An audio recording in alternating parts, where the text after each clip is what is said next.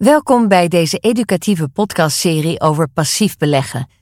In de komende 9 afleveringen vertellen we u alles wat u moet weten over passief beleggen, van de verschillen tussen actief en passief beleggen tot het handelen op de aandelenmarkt. Dit is deel 3, de prijs van lage kosten. De vorige aflevering ging over de opkomst van de Exchange Traded Funds, ETF's, na Black Monday in 1987. Door het warenhuishandelsmechanisme bedacht door Nate Most bieden ETF's een extra bron van liquiditeit. Belangrijker voor de ontwikkeling van passief beleggen is de populariteit van ETF's. Na de introductie van het eerste ETF in 1992 groeit passief beleggen als categorie van 2 biljoen tot 21 biljoen dollar in 2020.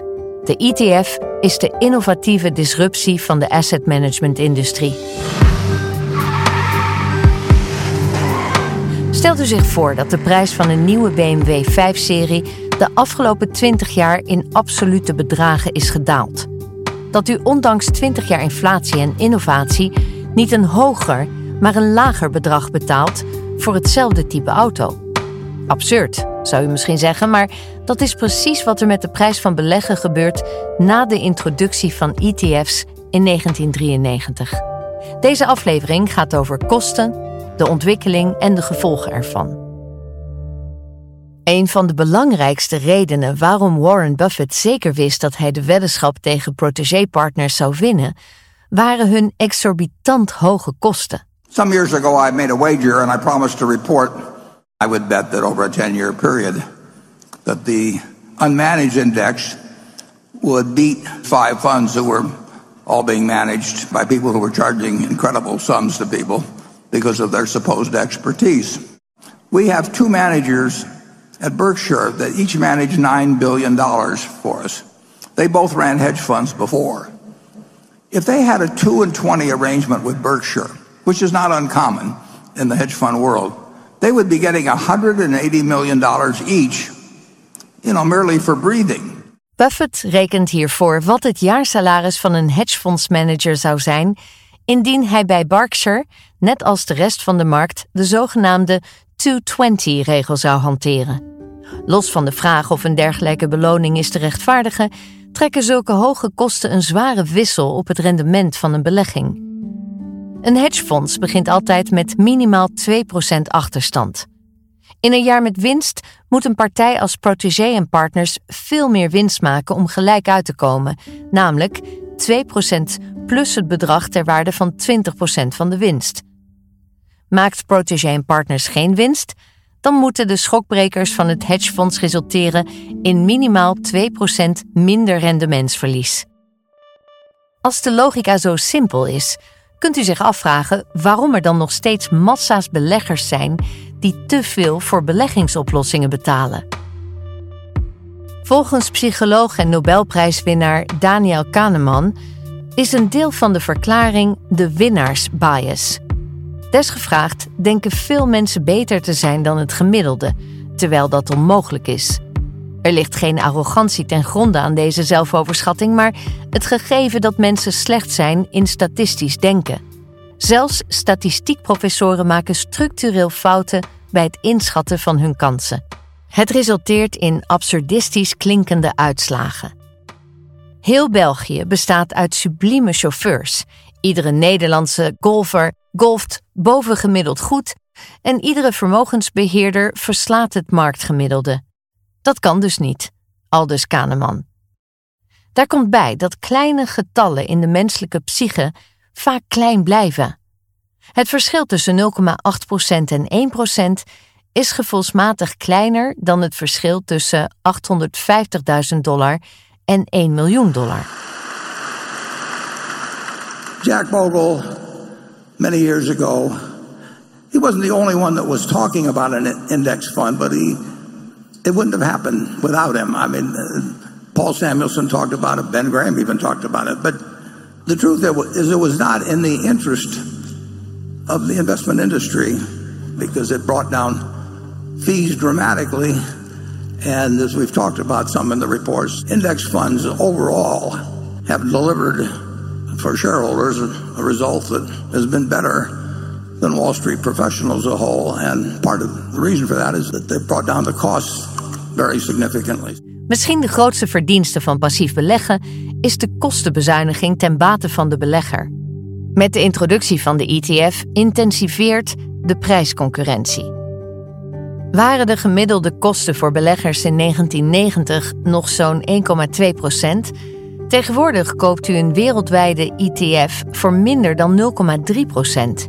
Dat is een prijsdaling van ongeveer 75% die rechtstreeks ten goede komt van het rendement van de belegging. Waarom zijn ETF's en indexfondsen zoveel goedkoper? ETF's en indexfondsen maken geen onderzoekskosten voor de selectie van aandelen.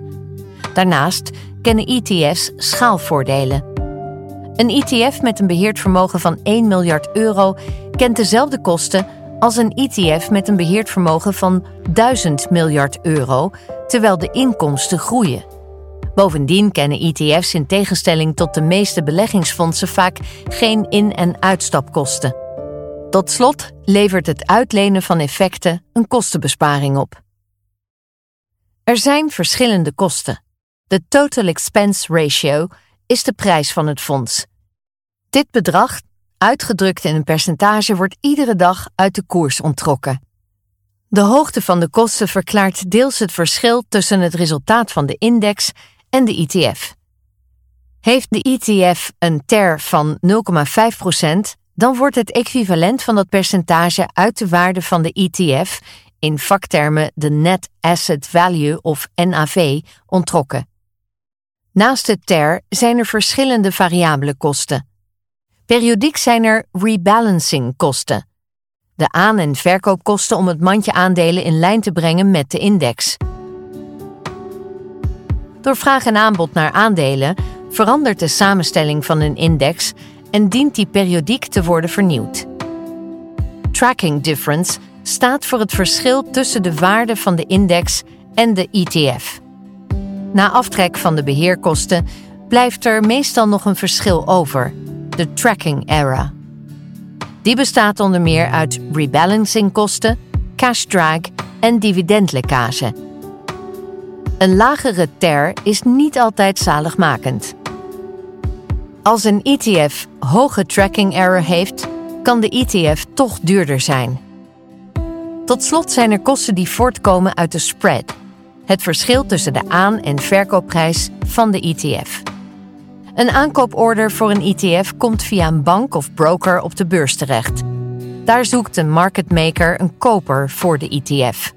De commissie die de market maker vraagt is het verschil tussen de verkoopprijs en de aankoopprijs. Hoe moeilijker het is om een ETF te verkopen, hoe hoger het risico is voor de market maker, hoe hoger de spread.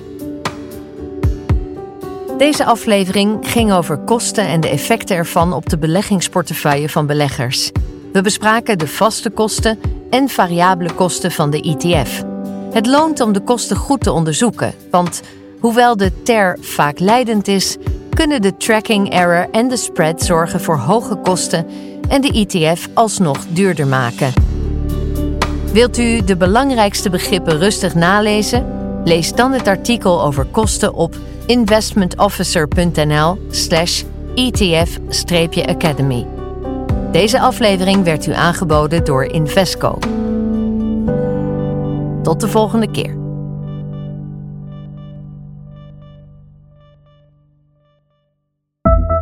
Disclaimer. De waarde van beleggingen en de eventuele inkomsten daaruit zullen schommelen. Dit kan gedeeltelijk het gevolg zijn van veranderingen in de wisselkoersen. Het is mogelijk dat beleggers niet het volledige geïnvesteerde bedrag terugkrijgen. Deze podcast is uitsluitend bedoeld ter bespreking en is uitsluitend bestemd voor professionele beleggers in België, Luxemburg en Nederland. Het is niet bedoeld als een aanbeveling om een bepaalde activa-klasse, effect of strategie te kopen of te verkopen. Regelgevende vereisten die onpartijdigheid van aanbevelingen voor beleggingen of beleggingsstrategieën vereisen, zijn derhalve niet van toepassing, evenmin als een verbod om te handelen voor publicatie.